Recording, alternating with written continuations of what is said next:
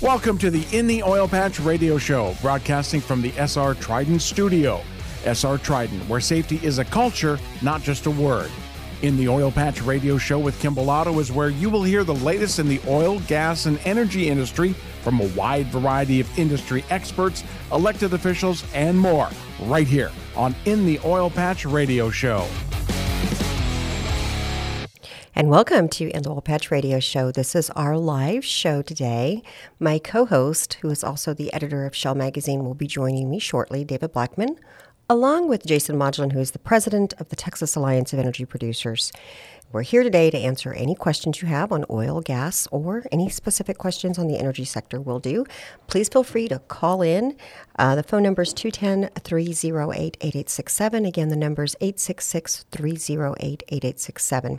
We're here to answer any questions you might have on oil and gas, and possibly even the confusion that you might be having as we're moving into 2022 and this wonderful administration and their policies pertaining to energy. You can also email me at KYM@shellmag.com. Before I bring on David and Jason, I'd like to tell you about the latest issue of Shell Magazine. We featured Heidi Gill, who is the CEO of Urban Solution Group out of Colorado. She's an amazing and dynamic woman, just in her own right. However, the stuff that she is doing as an entrepreneur, as a woman, and breaking down barriers that we have not seen, it was a very interesting story, a very interesting woman. And I do encourage you to go to shellmag.com and get your free digital issue and read all about my friend Heidi Gill. David, let me bring you on, and I apologize. I'm having really bad allergies today, guys, so just kind of bear with me. But David, before we bring on Jason, let me also just kind of what are you working on with Shale? I mean, I know that you guys have an upcoming issue coming on. What can we expect? Yeah, so our cover for the January-February issue is going to be a review of the first year of energy policy from the Biden-Harris administration. We did the same thing after the first year of the Trump administration in 2017. And, you know, I mean, there's been a lot going on. Most of it has obviously been quite negative for the oil and gas business, just in terms of the policies they've been pursuing. They've had a lot of unintended consequences, as we're all aware. And, you know, you've ended up creating some pretty massive inflation in all forms of energy as a result largely of these policy choices they've been making. So it's not a great story. It's not a positive story. But it's going to be a truthful story. Yeah, and an it's going to be story. Truthful and fact-based, and we're not going to pull any punches. So, well, you know, and I think it's really important because to review, energy does matter, which is why our show matters, which is why we are dedicated to being here, trying to sift through this very complicated industry, much less how it affects the average consumer. And when we have an administration, rather it's, supporting energy, we start seeing things happen good on a good positive note for the American people. And when we start seeing heavy regulation and things that Jason Modulin's group looks out for, we start seeing really bad things happening to the general population with inflation and higher prices at the pump and stuff. So we're going to get into that. But let's welcome on our guest today, our faithful and regular Jason Modulin, the president of Texas Alliance of Energy Producers. Jason, without your partnership in jumping on the show once a month and helping us understand what's happening, whether it's at D.C. or here in Texas, it sure does matter. And before we jump we have phone lines lit up. Before we jump on a call, I'd like to give you a moment to just kind of tell our listeners a little bit about the Alliance. It's a wonderful organization, and we want people to join. What's its core mission? Sure. Well, Kim and David, thank you very much for having me back on, and Happy New Year. The Alliance serves oil and gas operators across the state, particularly independent operators and small family-run businesses that are producing the energy that we need for a growing nation and a growing world. And so we focus on those oil and gas policies in Austin and in Washington, D.C. to make sure that they can stick around and pass on a legacy to their kids, producing the energy needs of this world. So happy to do it, and it's an honor to do it. You know, I am very impressed because I've witnessed for the last couple of years, you've been with the Alliance, there's really been a big push pertaining to helping us understand the really bad bills that are being pushed, whether it's through Texas and you guys are engaged in it, or whether it's FERC at Washington, D.C., and working with those regulatory agencies, and how really important it is to have an association. And there are many associations, but you also have a way of communicating very effectively. And that's not that easy to do, in my opinion. We either have seen where we have associations that the leadership is not that really great at speaking to the community, and or they are great, but they're just completely complicated in how they speak. And when you lose people that way. So you're in the middle of the road, and you're a great person to have a partnership with that helps break down all these very complicated things that are happening.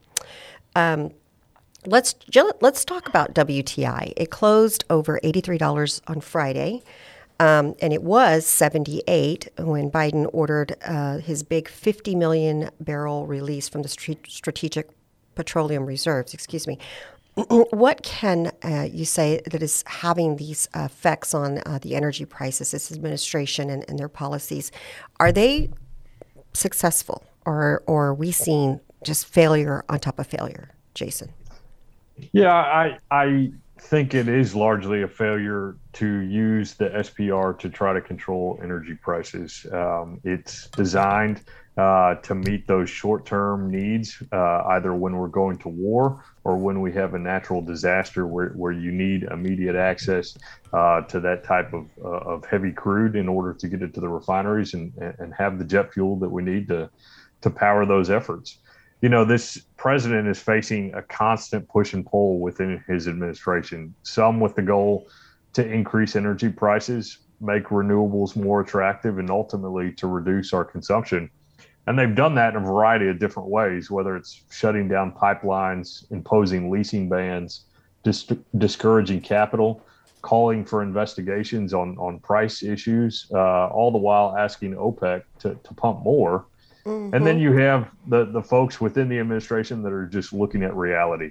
They know that high gasoline prices, high home heating prices, the highest inflation in 40 years are going to create substantial political challenges for this president and his party.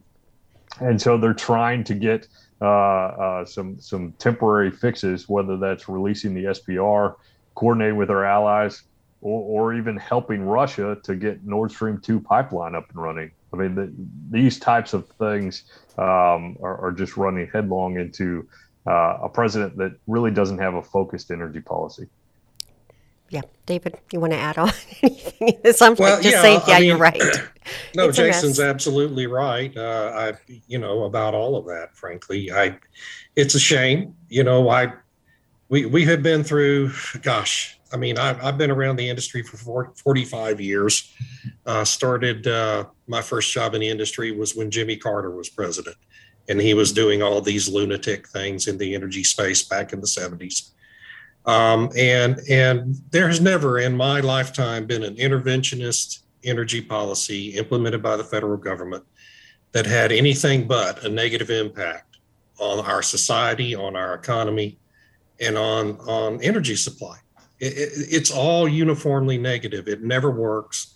And yet these people in Washington, these professional politicians and bureaucrats just can't help themselves. And this release from the SPR is just the latest in a long line of failed examples of that kind of policy. And unfortunately, we have 3 more years of this, and we'll see more over the next 3 years. I don't have any question about it. I guess my question would be we did have a show on this, and we all kind of agreed, that's not going to work. This is going to look, this is going to be, nothing's going to change. And right. No, it's all very predictable. That's the sad thing about it. It's all completely predictable that it's not going to have the impact they think it will, but they do it anyway. But I also think, though, that the most appalling thing to me, though, is that, like Jason said earlier, this Strategic Petroleum Reserves is really set up for a matter of a national security a purpose or a reason. It isn't just to lower the price at the pump to get a couple of votes or to get the heat off of you. This is a very important petroleum reserve, and it should have been kept as that, and maybe found another solution.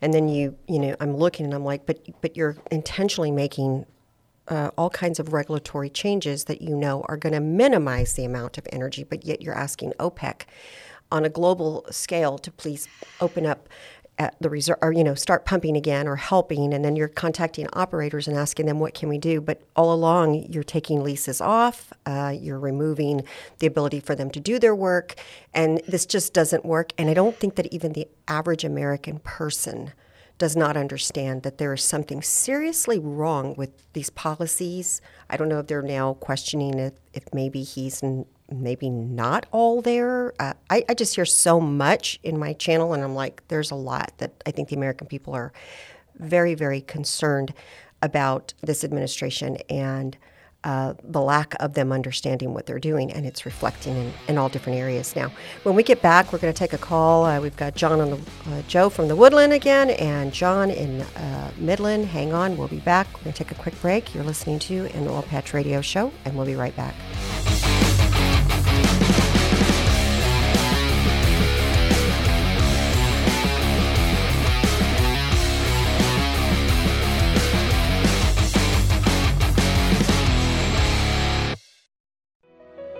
The Texas Alliance of Energy Producers has a rich and commanding history of fighting for the independent oil and gas industry. The Texas Alliance became a statewide organization in 2000 with the merger of two of the oldest oil and gas associations in the nation, the North Texas Oil and Gas Association and the West Central Texas Oil and Gas Association. Today, with more than 2,600 members, the Texas Alliance is the largest statewide association in the country, serving independent energy producers and associated industries. Through our efforts in Washington, D.C., and Austin, the Texas Alliance is focused on a better business climate for you. The Texas Alliance has a staff consisting of highly experienced senior staff and supporting consultants serving our membership.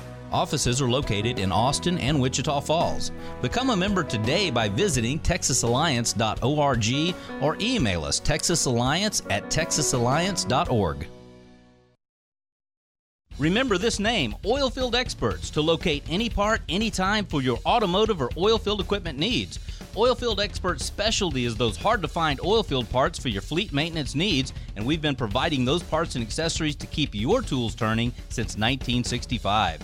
From the auto repair shop to the pump jack, call us for the right part right now. Write down this number, Oilfield Experts, 210-471-1923. Again, that's 210-471-1923, and visit us on the web at theoilfieldexperts.com.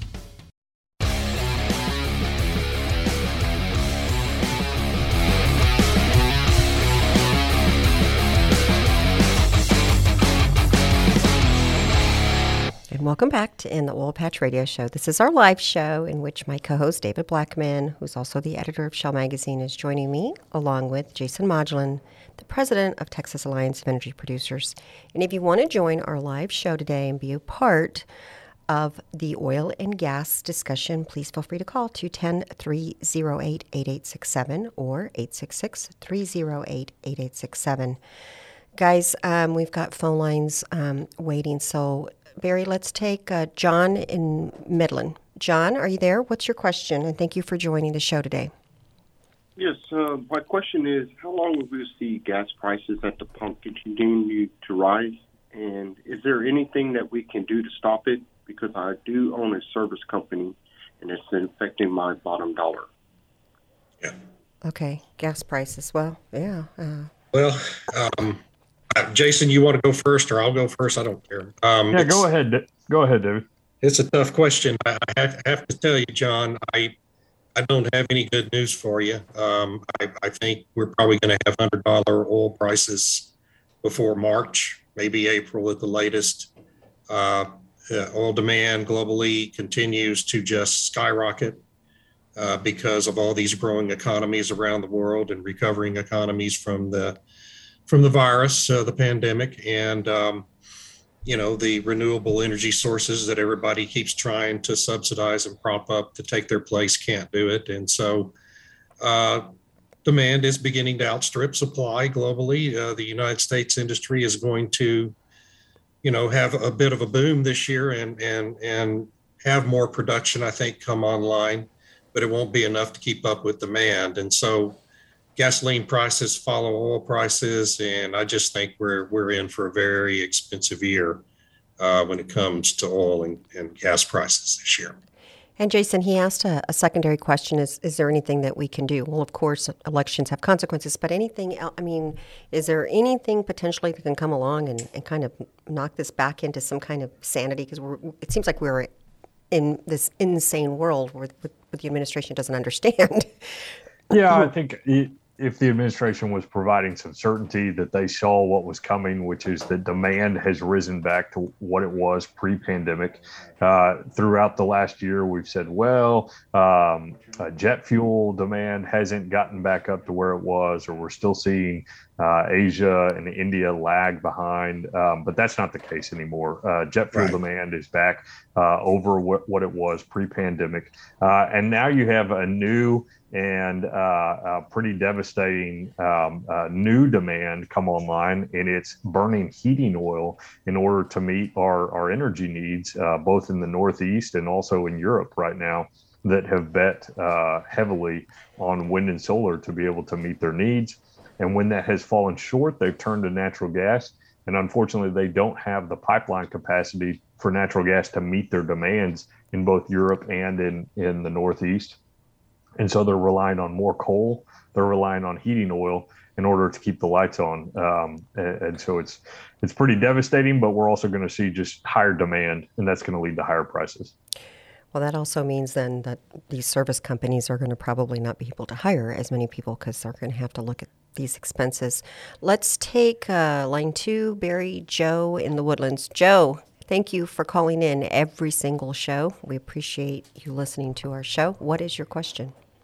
Well, we appreciate your show. Of course, it's another beautiful day in Texas, but a cold day. And the question is, because of the cold, my heating bill is just outrageous. And luckily, I'm on natural gas.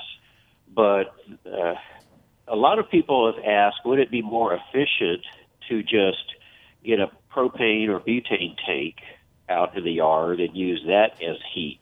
Once you get the startup cost of buying the tank, is that something that's more, efficient cost-wise, better than, paying some of the higher natural gas bills, even though propane butane comes from natural gas? So that's basically my question, and another neighbor had the same question. Very good.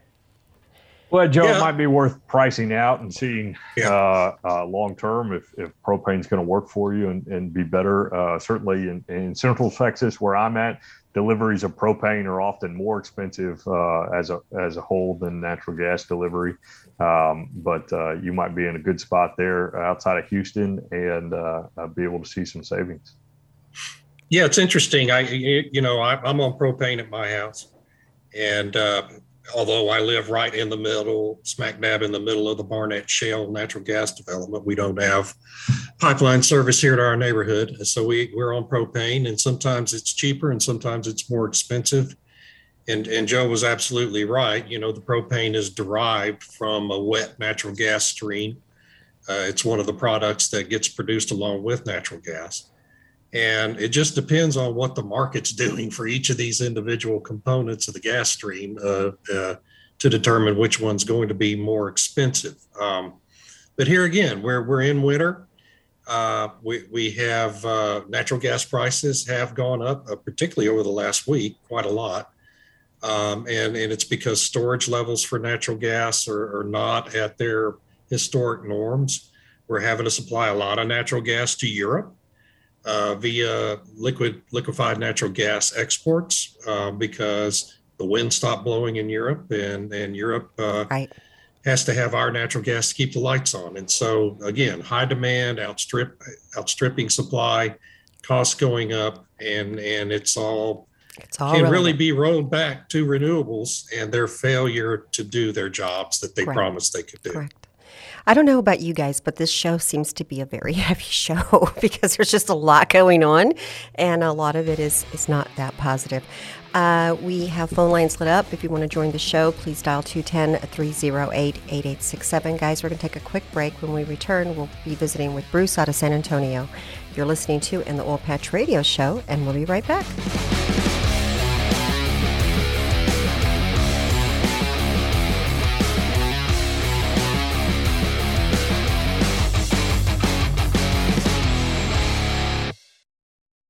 SR Trident is a veteran-owned and operated industrial construction company. Established in 2012 by co-founders Steven Snyder and Ryan Berthold, SR Trident has positioned itself as an expert in the industrial construction sector. With mounting business expansions, they've assembled a team of skilled, experienced, and able individuals who are dedicated to meeting client needs as they evolve. SR Trident's safety record is impeccable as they've won a number of awards, including the ABC National Safety Excellence Award in 2020. With exceptional leadership and experience driving their gains, SR Trident can tackle any project and are ready to let their talent be the driving force in the energy industry.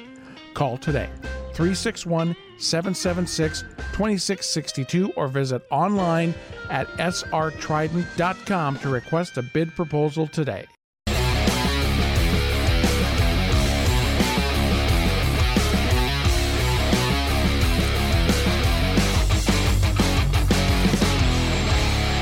Welcome back to In the Oil Patch Radio Show. I'm your host, Kim Bellotto, along with my co-host, David Blackman, who is also the editor of shalemag.com, along with Jason Modulin, who's the president of Texas Alliance of Energy Producers. Today's our live show, so if you want to join and ask an oil and gas question, please feel free to do by calling 210-308-8867.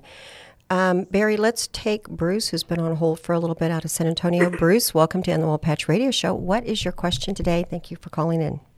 Well, thank you for taking my call, but it's a quick question. A couple of weeks ago, I think I read a story about wastewater disposal in Texas, I think in the Permian, and it was a big change, but I haven't heard anything about it since.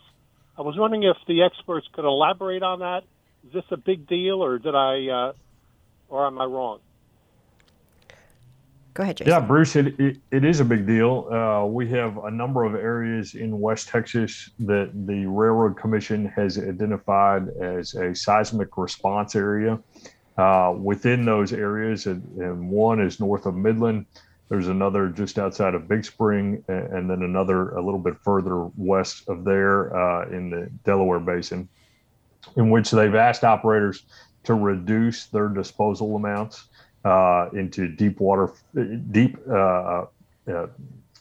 formations in order to avoid some seismic activity from taking place. The Railroad Commission also requires some monitoring to be put up in those places. Certainly, it can be a challenge for operators needing to deal with this produced water, put it elsewhere, either put it into shallower disposal wells or pipe or truck it out of those regions and dispose of it in other places. It's also why the industry has been so proactive about going after water recycling in order to utilize this water for other purposes. Very good. David, anything to answer on that one? No, I think that summarizes it. You know, it's water disposal has always been an issue in Texas. It has been associated with some of these seismic events across the state over the past decade. And the commission has really done a really good job when you look at it in controlling and responding to these seismic kind of clusters that happen with this standard kind of approach on reducing the volumes and the pressures in these formations that could be causing some slippage deep down below the surface. And so it's a good approach, and it's smart, and yeah, it causes difficulty for some of these operators, but it's just part of being in the business.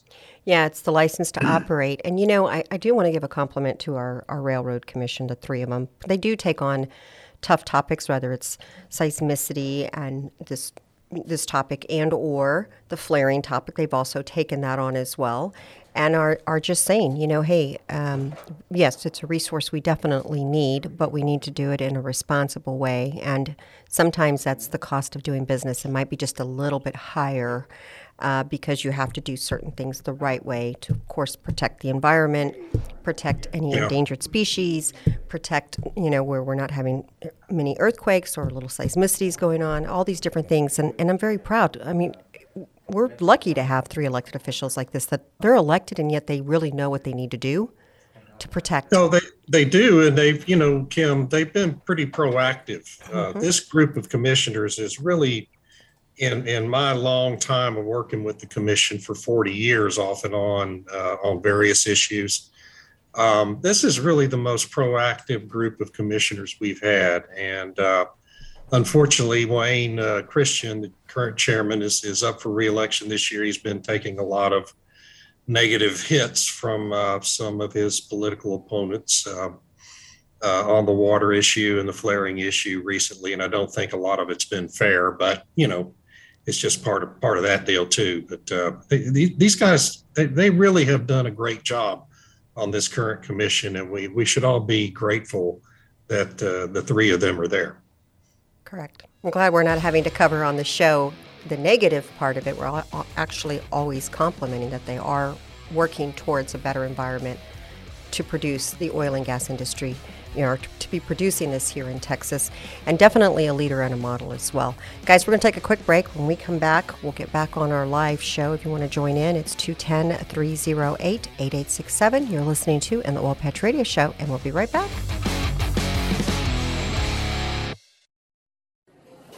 Psst. Hey, you.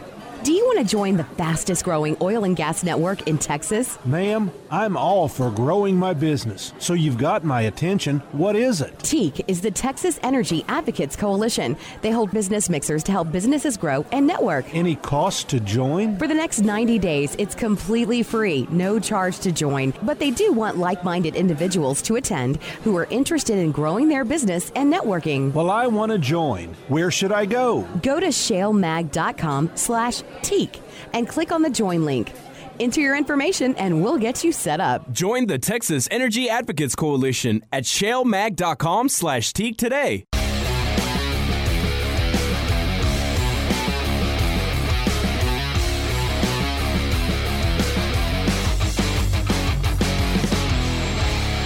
And welcome back to In the Oil Patch Radio Show. I'm your host, Kim Bellotto, along with my co-host, David Blackman. And our guest today is Jason Modglin, the president of Texas Alliance of Energy Producers. And we're here to answer questions that you might have on the energy industry. The phone number to dial in is 210-308-8867.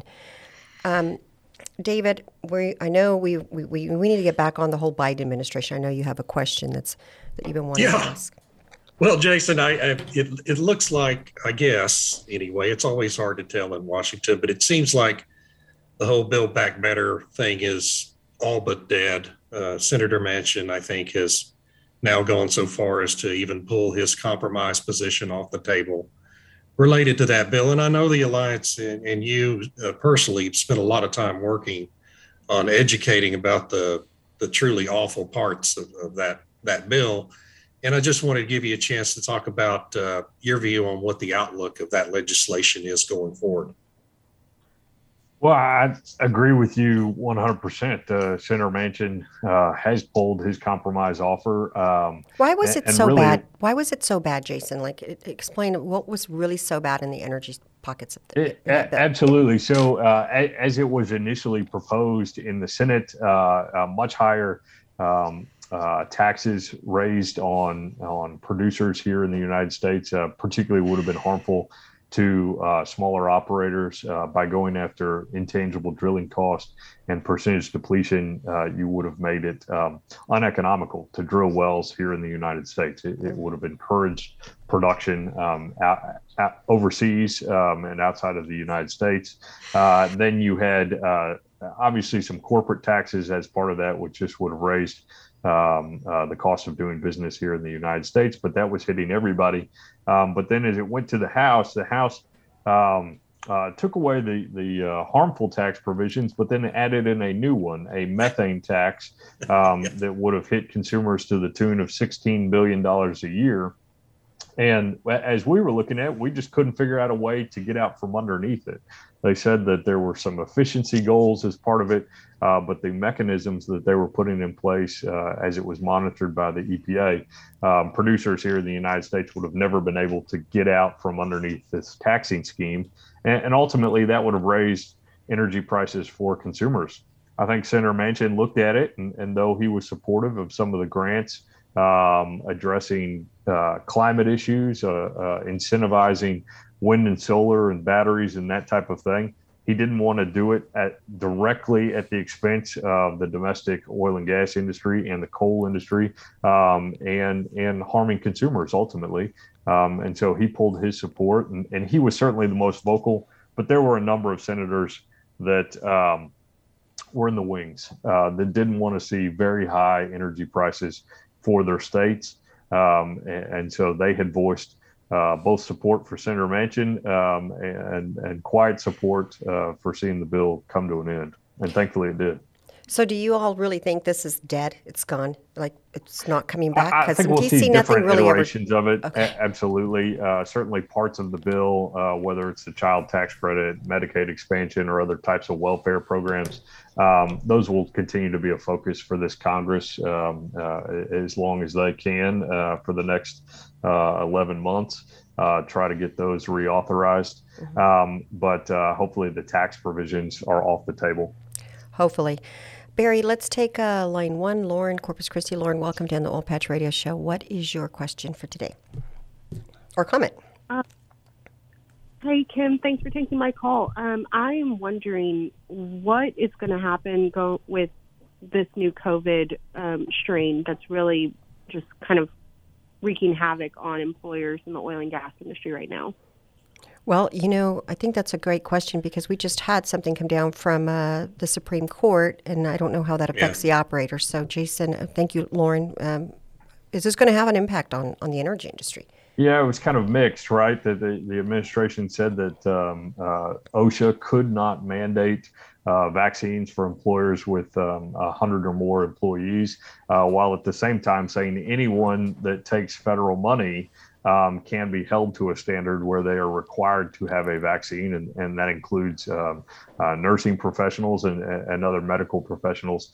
It'll be interesting to see how contorted that becomes. If any federal outlays are made, does that then allow the administration to mandate a vaccine in that particular company or that industry? Certainly, it has been a challenge getting workers and getting employees. You obviously want to keep them safe, while at the same time, we've seen this as a much more virulent, but much less in terms of impacts to health, shorter hospital stays, and hopefully this means we're coming to an end. Well, I don't know. Yeah, hopefully. Yeah, I don't know.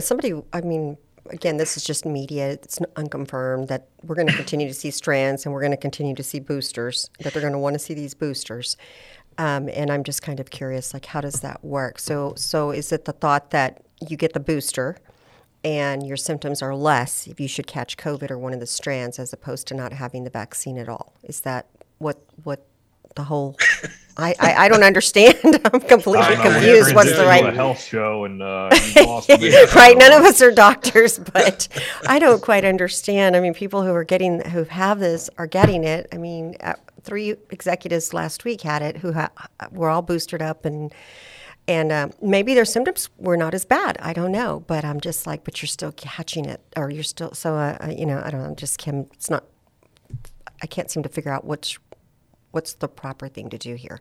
Anyway, guys, we're going to take a break. When we return, David, I think that, with us discussing discussing the Build Back Better bill, I want to try to get on the topic of the Democrats and their new tactics as we start seeing these changes that are happening. I want to try to get an understanding of what your thoughts are, you guys, on that, as well as let's talk a little bit about the Baker Hughes rig count and how it has been the rigs count is starting to come up. But we got to take a quick break. You're listening to the Oil Patch Radio Show, and we'll be right back.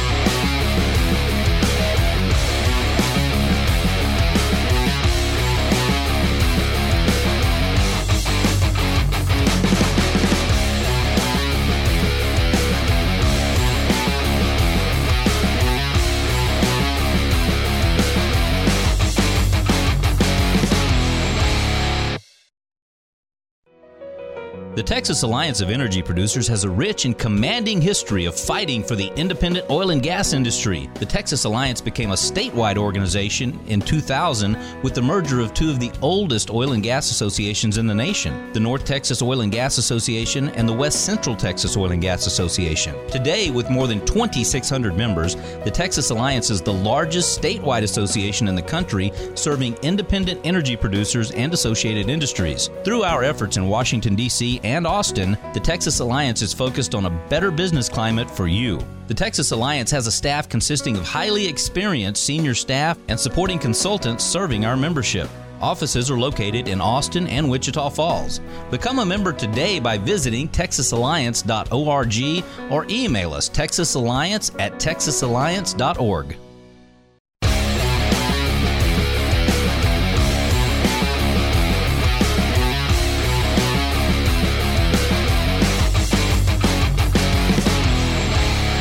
Welcome back to In the Oil Patch Radio Show. Today's show is live, so if you want to join the oil and gas conversation, please dial 210-308-8867.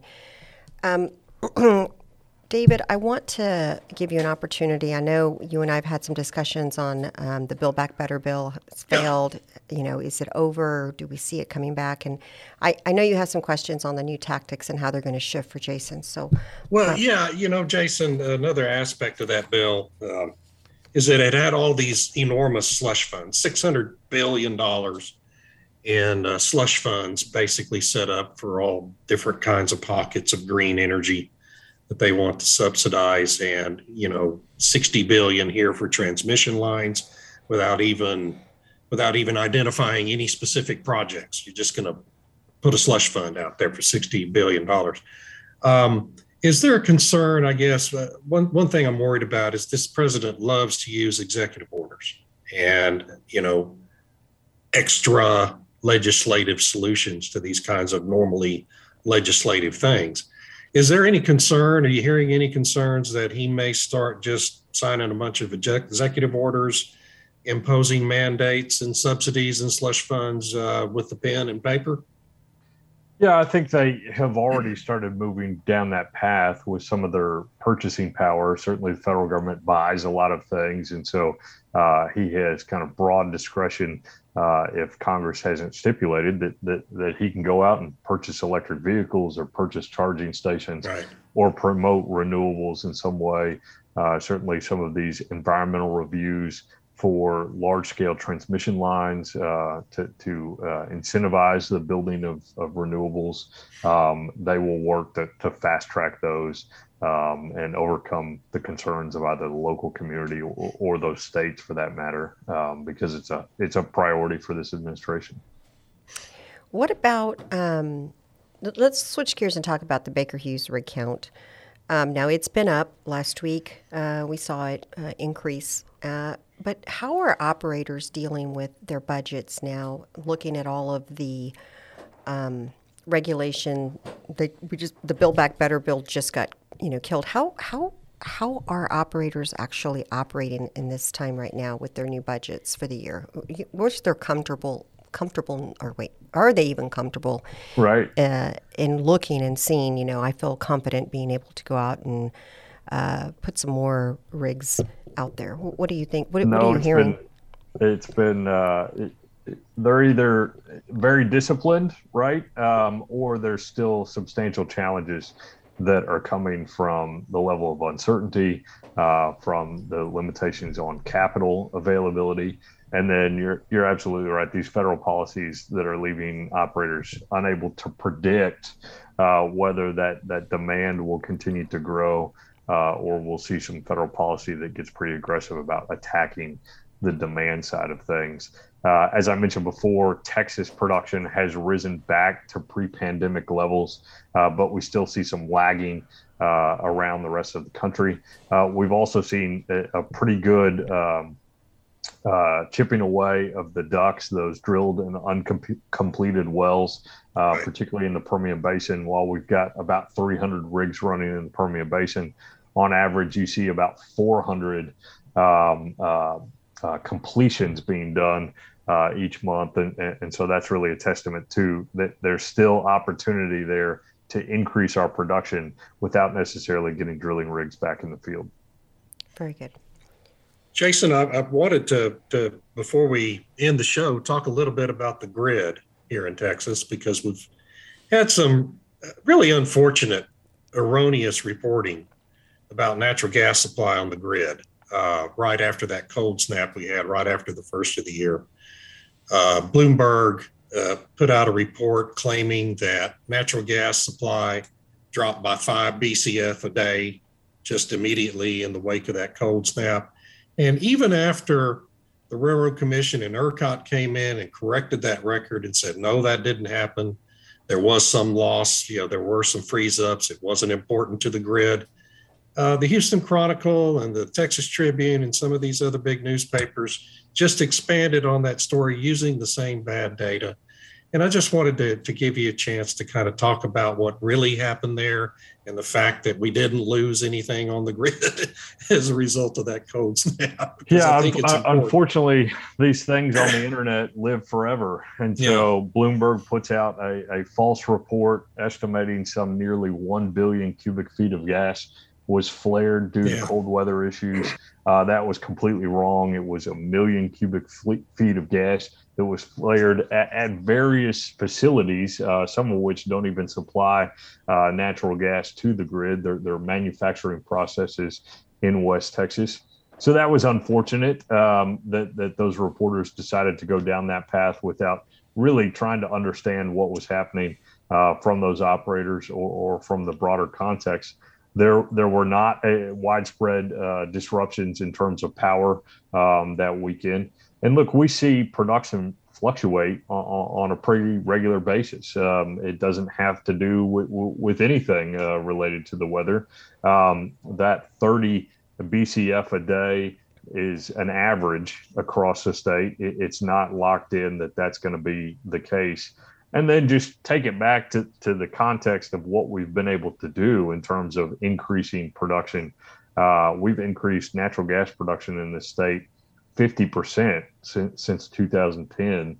And that's really met a lot of our needs that we've had in adding more natural gas facilities in terms of electric power onto the grid, which we need a lot more of. But also LNG and things of that nature. And it is a real challenge right now because we do have a number of antagonists that want to see more wind and solar, but they're not in the business. And so they don't realize that wind and solar need a backstop, need a natural gas backstop. Mm-hmm. And if you have challenges in getting that natural gas secure, then we have issues like we see in Europe and in the Northeast, where you've got to turn to other sources. You've got to turn to coal, you've got to turn to heating oil, or you got to turn to the Russians to be able to meet your needs. And we don't want any of that. Absolutely. Guys, we are running up on a hard stop. Jason, thank you for, again, coming and joining us on our live show. And I know you have an event coming up here soon, so I do encourage our listeners to go join the Texas Alliance of Energy Producers. David, another great show in the books. Thank you guys for joining us, and we do appreciate the partnership that we have with the Alliance. And we look forward to covering this conference that you're going to be having soon. Again, if anybody wants to join, they can Google Texas Alliance of Energy Producers or contact us. We'll be happy to give the information to you on how to join and be a part of the Alliance and get involved and get engaged. But guys, that is all the time we have for this show. Thank you for joining us, and we look forward to next month when we do this again.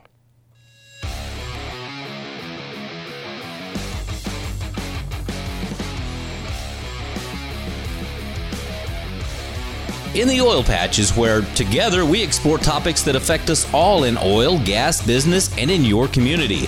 Every week, your host, Kim Bellotto, will visit with the movers and shakers in this fast-paced industry. You'll hear from industry experts, elected officials, and many more right here on In the Oil Patch.